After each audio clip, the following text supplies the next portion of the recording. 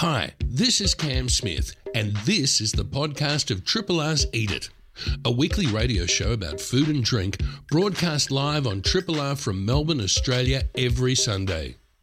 Hope you enjoy the podcast and feel free to get in touch with us via the Triple R website. Hey Cam, yes, we what? have news. We have news God. about you. Oh no. Yes? I've been warning you all week because you don't like blowing your own trumpet. It's a very nice trumpet, but it doesn't often get played. Yes. So I wanted to highlight the fact that this year you were acknowledged this week as a legend of the Melbourne Food and Wine Festival Industry Recognition Awards. No dinner this year, unfortunately. But each year they select individuals around the Melbourne food and the greater Victorian food scene to honour. And this year, Cameron, it's you. Which is good and very well deserved, may I say, without any undue irony or sarcasm. After 33 years of doing what you're doing right now, it's amazingly well deserved. So congratulations from me and from Triple R. And we're going to have Pat Norse on a bit later on to embarrass you even further. My ears feel hot under these headphones. They really do. Thanks, Matt. And yes, that happened. It was an incredibly amazing honour. One of the people, Zenon from Melbourne Food and Wine Festival, rang a few weeks ago, and he had previously asked me to recommend, to nominate for 3 people. Mm-hmm.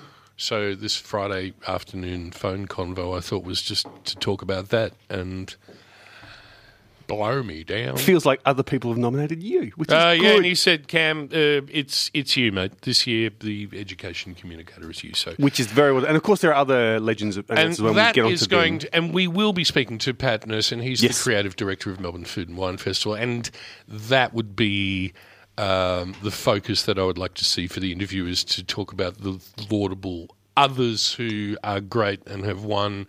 And that should be our focus for said interview. Well, good luck with that. Oh, God, okay. Thank you. I don't want to appear ungrateful, but this isn't something that I do very well.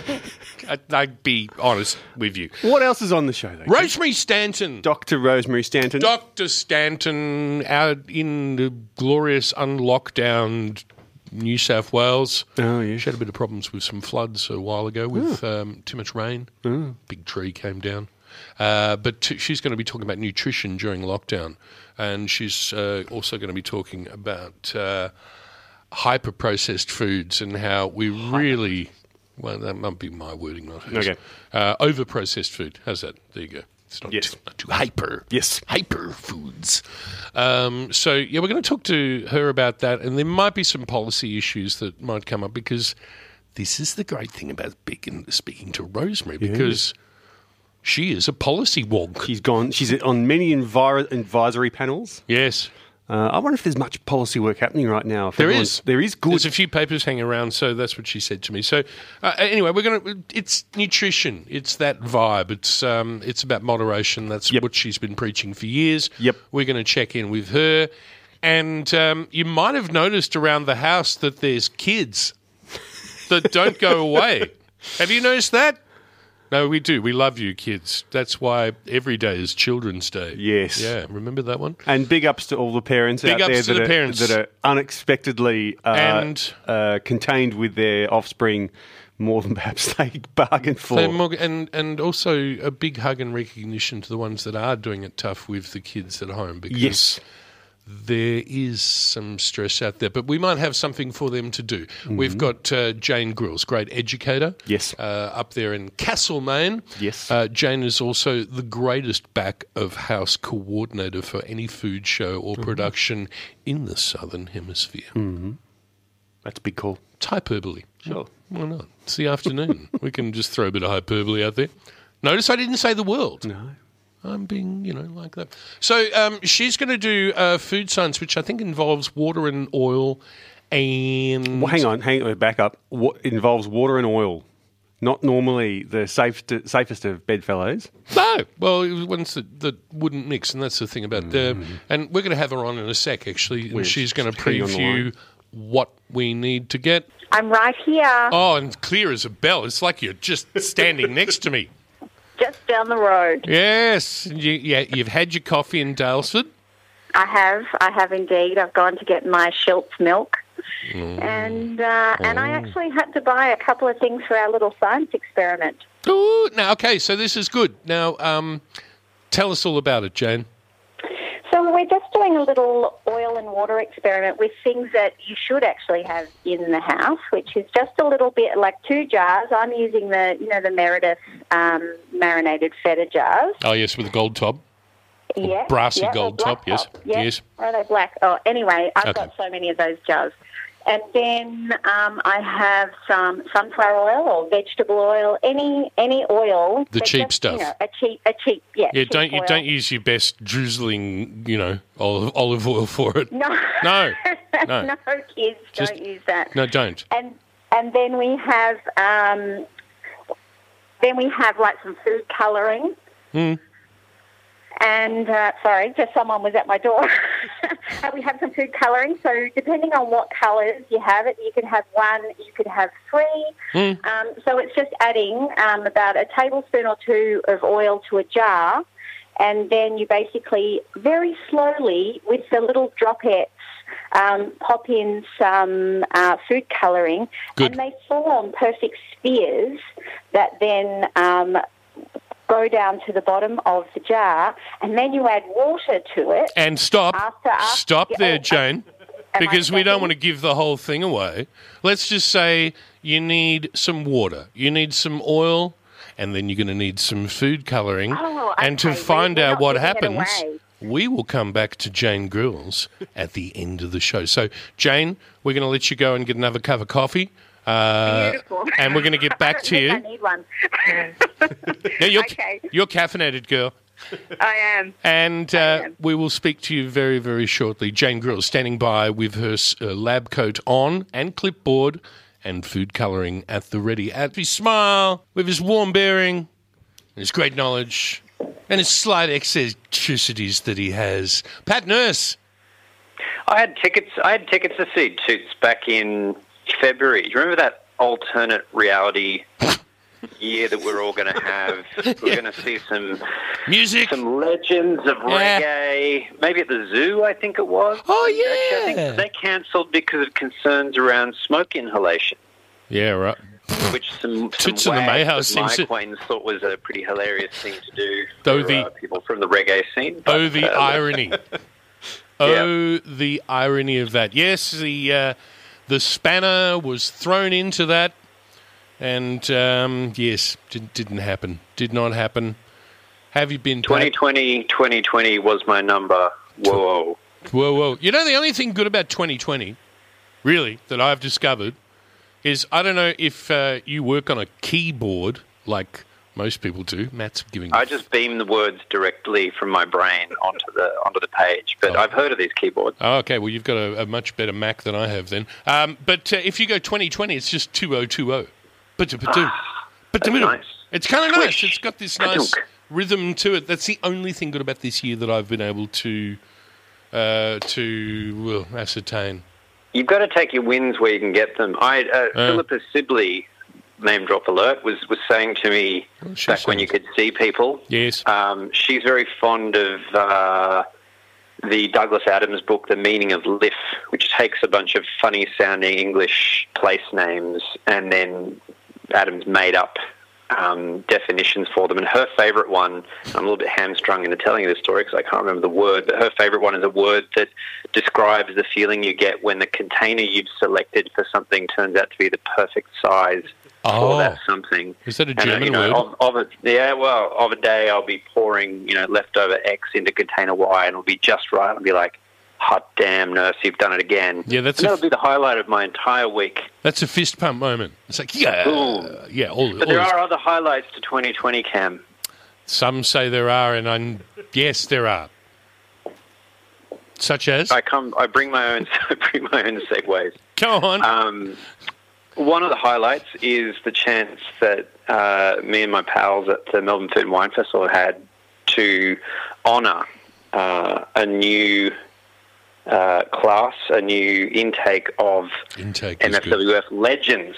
And the Legends program, as I'm sure every each and every single one of your listeners is aware, has been running for as long as the festival, since 1993. Yeah. And it honours the men, women and other of our great state who make the state great in ways that we can eat and drink.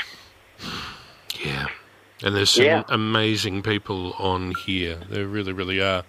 And there's also some great sadness because can I start off with that maybe and just 2020's local hero, Yes, let's. Sisto Malaspina. It was a joint prize for Sisto and his partner Nino Pangrazio. Yep. So at the end of last year, almost the same week to the day that Sisto was murdered, Nino retired, thus ending, I don't know how many years. I guess they bought the place from Pellegrini Brothers in 72. 70, yeah, that sounds about right. Yeah, 72. An era. I think an era is probably the better way to think about it. An era that really... A generation? An era that really... And sort of an epoch that defined a particular style of Melbourne hospitality. And just a way of doing things and a way of being. You know, I mean, I don't have anything to add to the huge pile of accolades and remembrances that can I just? I'll poured out when Sisto was killed, but the fact that he met people as they were, and really embodied hospitality in its essence. I think. I'd like to add something to that in that I've found I was devastated by that funeral. I really, really was. I was just so sad. In fact, it's bringing a tear to my eye. Thinking about the senselessness of his loss, and what an amazing person who personified hospitality certainly in this city, and how he affected so many people and how he remembered so many people. So that was absolutely great. Another one who has made us better in this city for what we drink. How we drink it, and the manner in which all that drink is displayed, even. And I would tip my hat, I'd doff my lid to Jessica and Paul from Black Hearts and Sparrows. That's a bloody beauty. It's easy to take for granted how much those guys have done. That's huge. The guys, the capital G guys have. I mean, there's always been great independent bottle shops. But I think these guys have really affected a shift across the board where there's now a really big piece of middle ground between sniffy super specialist shop and take your case of beer and fuck off. Did you say? Can you just say that again because I loved it so much? Sniffy. Yeah, you cork sniffing type bottle shop. Oh yeah, I got a sniffy super specialist. No, we only sell Saint Henri in boxes of 6. And I mean, I think some of these things when we're looking at these hospitality awards, some of these people are coming up with hugely innovative ideas. They're really rethinking what hospitality means. Others of them, you just think, geez, it's not rocket science. Like drinking is supposed to be fun. Yeah. So these guys had the brilliant idea of why don't we make a shop that's fun to go to and enjoyable, where you can sort of the buying of the wine is as much fun as nearly as much fun as the drinking of the wine. Like I don't know about you, but stepping into a Black Hearts, whether it's the many shops here in Melbourne or the outposts of civilization in Canberra and Hobart. It's a lot of fun. It's shiny. It's welcoming. It's that kid in a candy store kind of feel. And then you get to walk away with wine, which is even better. Well, beer. So, and they've done great things for. They've done really great things for. People who bottle stuff that's small or interesting or different, and they've always given as much attention to beer as they do wine. They've always recognised that that's in Victoria, that's as important as interesting as the great wine we make. They've really privileged local and artisanal spirits and cider and even unclassifiable things that fall in between. And I think that's awesome. Shall we just let's say Pat, so you've got your internal clock running. We've got about 5 minutes for this. Go faster? Yeah, we probably should. Okay, let's go. Maybe a little bit. But one person that really needs to be recognised for the effect she's had on cuisine, the diaspora that she's helped to create, and the standards that she's set, Tansy Good. Okay, well, if we're keeping it tight, I can't talk to you about all the people who passed through her kitchen who have gone on to do amazing, amazing things. But let's just say Karen Martini, Rita McCarley, not one but two McConnell brothers, Maddie and Andrew. Yep. Rita McCarley, you got Philippa Sibley. Yes. There's Gerald Diffie, the great Gerald Diffie from Gerald's Bar, of course. There's a lot of people who learned a lot of things from Tansy Good over the years, whether it was in Carlton, Spring Street, and now, even the great work she's doing in Kyneton. Talking to Andrew McConnell about this award, he said, again, talking about things that we take for granted or things that seem simple, he said that Tansy was the first chef he knew who really championed growers. Yes, regionalism. Which is, again, kind of standard these days, French. But someone has to do the work. Someone has to get out there and do that. And they're the people we like to honour with Melbourne Food and Wine Festival's Legends program, those people who actually did the work and got out there in front. People, Cam Smith, such as Gary McBean, butcher extraordinaire from Gary's Quality Meats. Yes. Putting both the Gary and the quality into Gary's Quality Meats.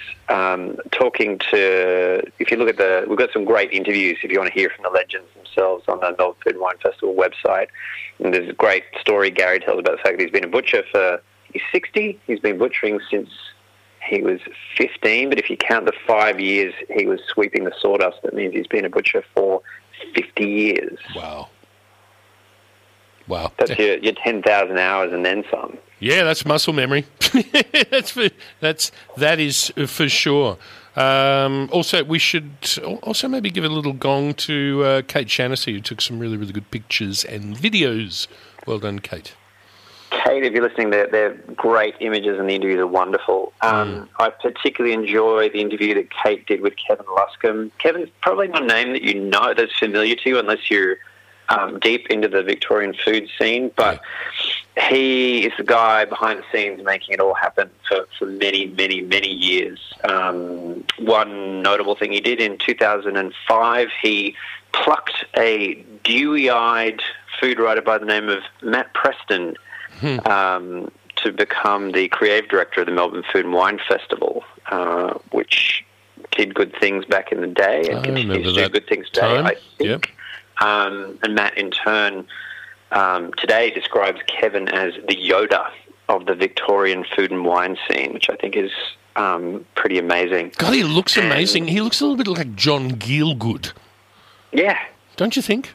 In the best possible way. Oh, absolutely. God, one of our legends who looks less like John Gielgud, and I hope she takes this in the spirit in which it's intended, is Loretta Bollerton. It doesn't look like doesn't look like Gielgud at all.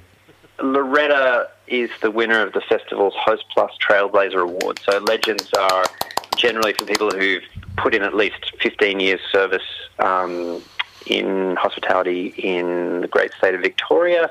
But we also have this award for trailblazers. It's kind of self-explanatory. And Loretta has blazed a trail using the table in the kitchen as a platform for social good. So she founded an organisation called Free to Feed. Have you had Loretta on the show, Cam? Do you know Loretta? I have not. I know Loretta, but I haven't had her on the show. Which we've got to change that too. Short version is Loretta uses food and food culture to help seekers of asylum and refugees find their place or find a place in Australia and find employment and create employment, and also bring their own culture with them along the way, which I think is really fantastic. A very Melbourne thing, we would have to say. A very Melbourne thing. I probably only have a few minutes to sneak it in, but it's really important that we get in this next legend. Go on. Got about 30 seconds. A tremendous amount for the Victorian food scene over more than 3 decades, a person that Jill Duplay, the head of the Legends panel, describes as the most committed, enthusiastic foodie in Victoria, a person who is close to all of our hearts and one of the great food and drink communicators of Australia. I am, of course, speaking about none other than Cameron Smith. Oh, Jesus, my ears are getting hot under the headphones again. Yes. I know you're blushing and this is hurting you to hear this, but Cam, I think I speak for everyone who listens to the show and beyond. The tireless work that you've done over so many years to promote so many talents, big and small, through the show has had immeasurable benefit to the eating and drinking in the state that we enjoy today. And I just want to say hats off to you. Thank you so much for the work you've done and continue to do, because it's hugely appreciated by everyone who listens and everyone who eats and drinks in this state. Cam Smith, you legend. Matt laughing in the background. Thank you very, very much, Pat. Thank you very, very much. Oh, God, it sounds so cliche, but it is humbling. I can't believe who I'm up with, that I'm rubbing shoulders with on that Roll of Honour. It came out of the blue because Zenon rang me on a Friday and I thought it was the nominations that I was giving that he wanted to talk about, but he said, no, mate, we've gone for you. So thank you. And also to all those people on the socials, Instagram, it's been really, really lovely with all the kind things. So thank you very, very much. Thank you, Cam. And thank you, check Pat. out Cam's story and everyone else on melbournefoodandwine.com.au. It's a great place to be. Great, and we look forward to hearing what's in your pot later on in the next few weeks. Stay strong, stay isolated, stay safe, Pat. Love you, buddy. Thank you. Huzzah. Huzzah! Rosemary Stanton, a very, very good afternoon to you, Rosemary. Thanks, Cam. We've got about 10 minutes to talk about isolation and nutrition and hopefully how they shouldn't be mutually exclusive. Look, there's some good things about being home more, and one of the good things that many people have rediscovered is cooking. And sourdough. And, it's been sourdough. That's right. I've got a bit of mother in my fridge. Although we call him Dave actually, but Dave, that's beautiful. Just been given to me by one of my granddaughter's boyfriend, who's a great chef, and he's just gone away. So he gave me Dave to look after, and I used to always make my own sourdough. So I'm about to get going with it again. Hooray! Which would be nice, because we at the moment live in a rural area, and we have a local woman who bakes sourdough bread, and we buy it from her. But I think I might have a go at myself again, because I used to do it for many, many years. So I've just got to get some good grainy flour. That's the thing, isn't it? You need good flour, don't you? You do need good flour. What you can do, of course, if you can't get the really best flour, is find a health food shop that's got some gluten. I know people think gluten is something terrible, and if you have celiac disease, it is. But for the rest of us, it's just a form of protein and you find it in the really good bread flours are much higher in gluten. So you can actually buy some gluten, and if I'm just making a pizza dough, I'll add a spoonful of gluten to my regular flour, and you get a really good dough from that. So because that's the it's all about final thing. It's all about building up that protein, the network, isn't it? Yeah, that's right. And you get a good crust for your pizza, and you can roll it out quite thinly, and it still stays nice and crisp. But that's one thing you can cook. But I think a lot of people are also discovering that you can actually start off with some pretty basic ingredients, hopefully some from your own garden, and start cooking things from scratch rather than just sort of always getting stuff out of packets. So that's been a good thing about COVID-19, that more people are home cooking and they're rediscovering it, and they're teaching their kids how to cook. And if everybody's around, I mean, kids used to learn to cook just because they were in the kitchen when things were happening, and they were expected to help. And I think that'd be something that we should be reinstating. But apparently a lot of kids are sort of learning to cook, so that's something that makes us very happy. I sometimes get slightly concerned when I see recipes that are published in they're published in the Sydney Morning Herald every day. And look, they're often very good, but quite often I've been talking to people who say, I made that recipe from the Herald, and I said, but there's only 2 of you. Did you make the whole thing? Because it was actually meant for 4. Oh. And they say, we just had a nice big serve. And I was thinking, well, just make sure that if you're cooking for 2, you cook half the quantity of a recipe for 4. So it's not or else cook cook it and freeze the leftovers. I mean, if I'm cooking some things, I'll make twice as much and freeze half of it, so especially things that are long, slow cooking. It's such a great option, isn't it, having a braise in the freezer?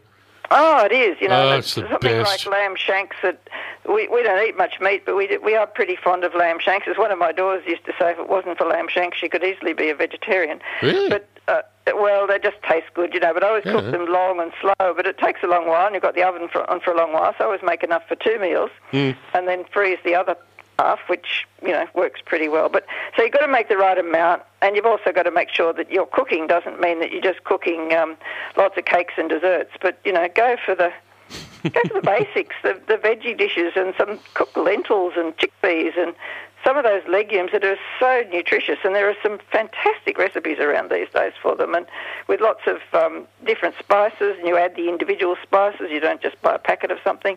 And if you're doing that, you get good cheap meals. In fact, if you're not eating out all the time, you're going to save quite a lot of money. And dare I say it, if you're going to get legumes in your diet, you're getting a whole bunch of fibre, which is a good thing.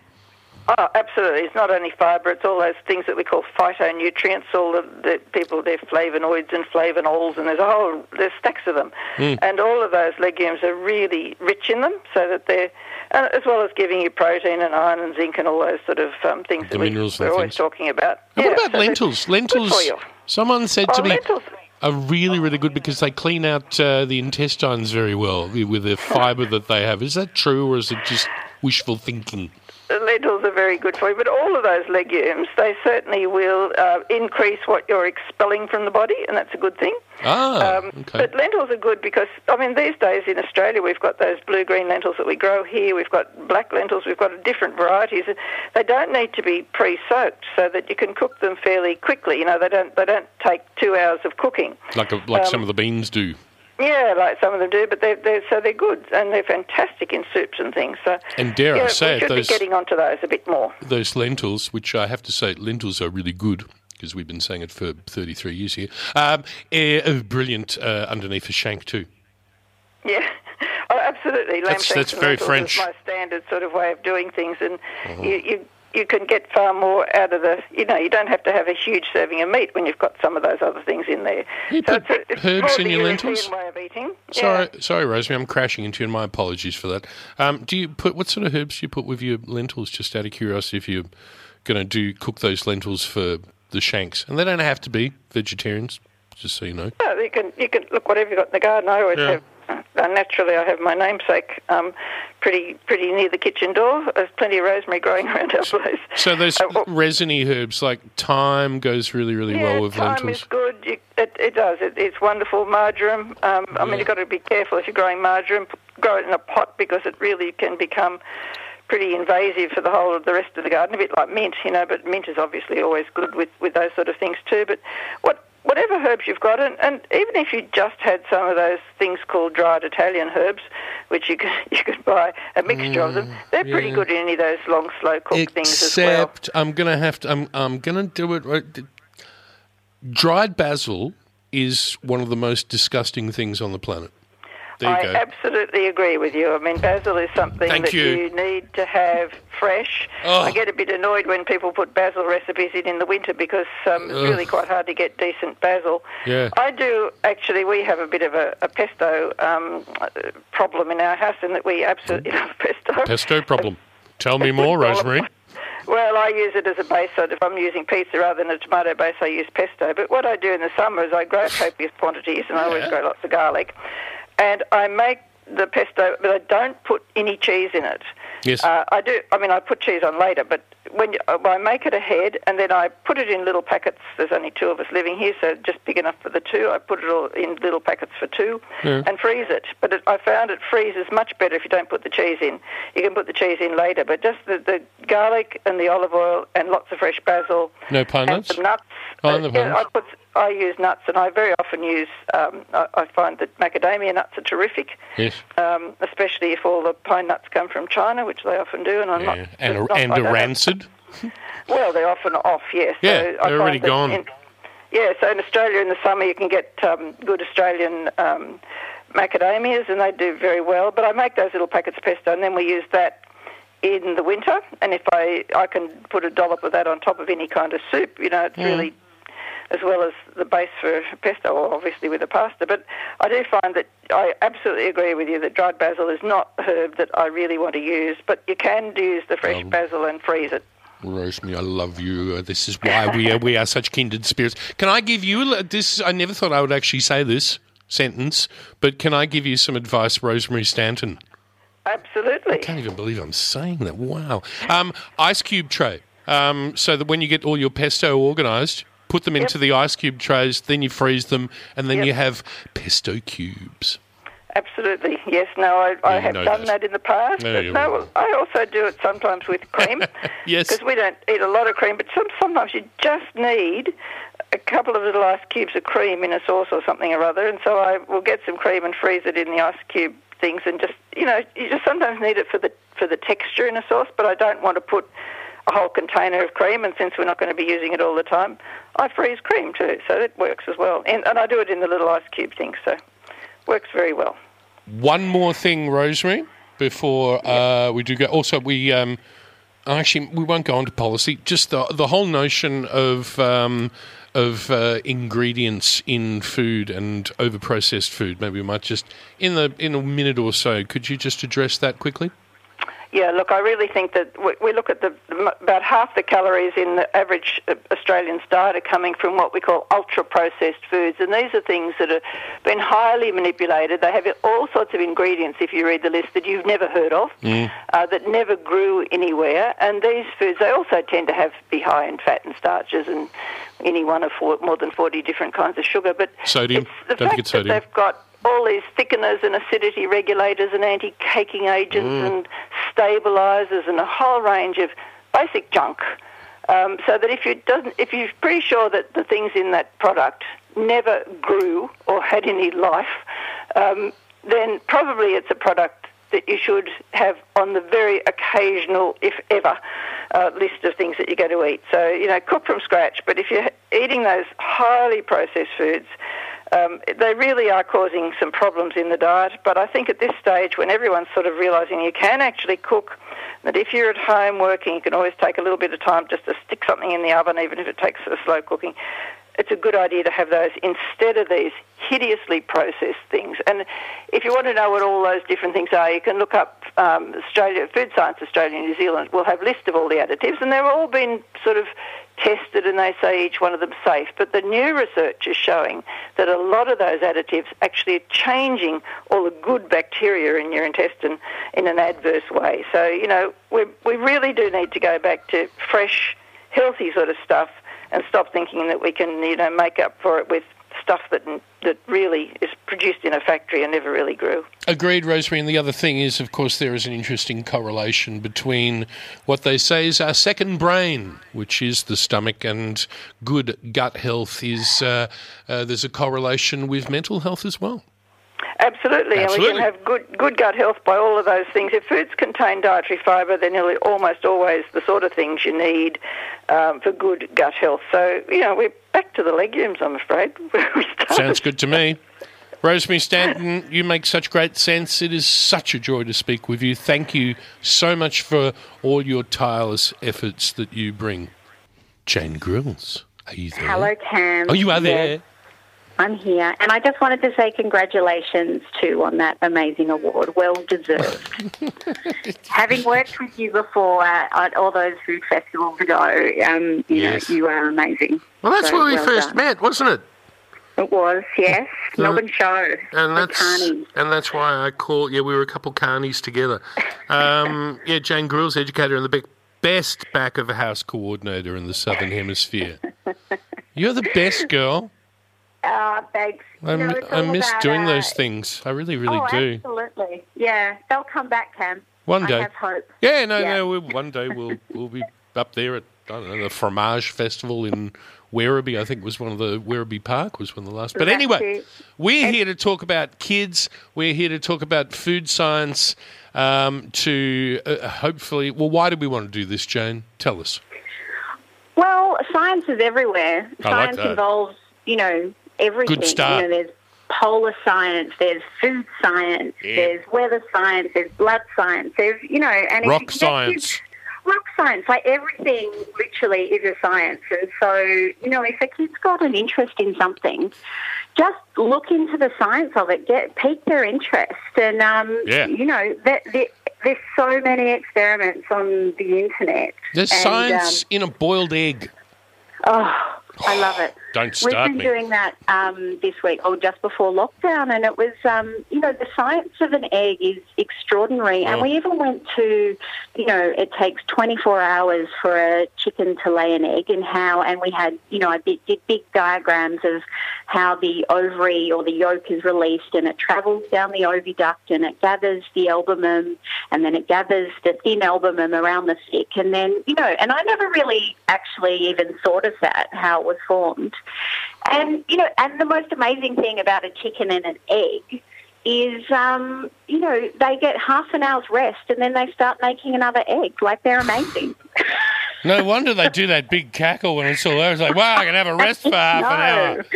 I know. Half an hour break. Extraordinary. Yeah. And we did it. We did an experiment. Krusty the chicken. Sorry. Tough gig. Yes. I know. And so, the shell is porous, there's calcium carbonate. And then, we did that. I really love edible food experiments. They're my kind of, they're my... Sign me up. Yeah. And so doing that, I think we spoke earlier in the week about the Chinese tea eggs. And so, you boil an egg and then you can look at the sulfur ring. You can, it's endless. But then if you make the Chinese tea eggs, the flavour of all the soy and the tea and the orange rind and the cloves and the cinnamon and the Chinese rice wine absorbs into that egg. Yum. And it goes kind of black and it looks really, it's challenging. But if the kids do it and they crack the shells and then all that, yummy flavour is absorbed, then, it's kind of, kids like a challenge, and they like eating a challenge. Yeah, it's not it's not like those ones where they bury them in potash for. Oh, the 1,000-year egg. Oh, I can't do this. It's just a bit too freaky because for those that haven't had that, the albumin turns green, and the yolk goes to this sort of weird paste. It's an acquired taste. Let's just put it there. Yeah. I haven't quite got to that, but we work on it. Now we've only got a few minutes left because Matt's holding up his fingers. 4 fingers. Right. That means 4 minutes. Okay. Tell us this experiment you would like us to do. So it's just a cheap and easy experiment. Yep. So it's basically with your jar. I'm doing it now. I'm just pouring in. You were saying before Meredith cheese jar. So look, any jar. jar. So pouring in a couple of fingers. So getting your kids to measure how big their fingers are and pouring oil up to there, and then just using a pipette, or if you have the food colouring that comes in the tiny pipettes, you just pressing gently, and then the food colouring comes out in these tiny little spheres. Oh, you don't want to drop it from a height. You want to place it as close to, and then give it a little squeeze. Most of the people have the food colouring in those little plastic vials, so you should be able to get the nice little droplets. That's right, and what happens is that there's more molecules in water than in oil. So they'll sit on the top, and when the surface breaks, they'll sink to the bottom. Mm-hmm. And so what happens is there are these perfect little spheres. You then, play around with that for a little while, put as many colours as you want in there, as much as you like. And then you add water to the top of the jar. Right. Give it a shake. Yes. And it goes, depending on how many, if you use all the colours like we would, Cameron. Yes. It goes a very dark, sort of almost a purple puce. There we go. A terrible colour. Once you wait, because the water sinks to the bottom. As I said, it's got more molecules, and the oil stays at the top. Yeah. And what happens is the colours actually start to separate. Yes. And come out in these little threads almost back into solution.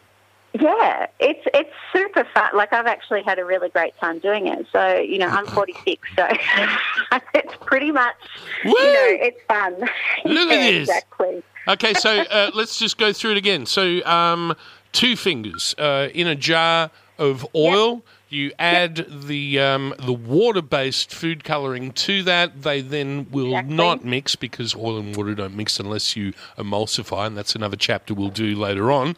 Exactly. And then you add water, shake like agitate vigorously, or shake the shit out of it, and then it will slowly come out of solution, and it's kind of looks cool. Yeah, and once it does, like, it'll never completely separate. Like, I've got one sitting on the windowsill at the moment, and it's all puce now. But once you, after a few minutes, those colours start to stream down, and it's, you know, it's fun. And there's so many things you can do with food colouring. Like, we did the celery stick, making a solution of water and food colouring, and then you stick your celery stick in it, and basically transpiration happens. So the celery... What's that word you use then? What?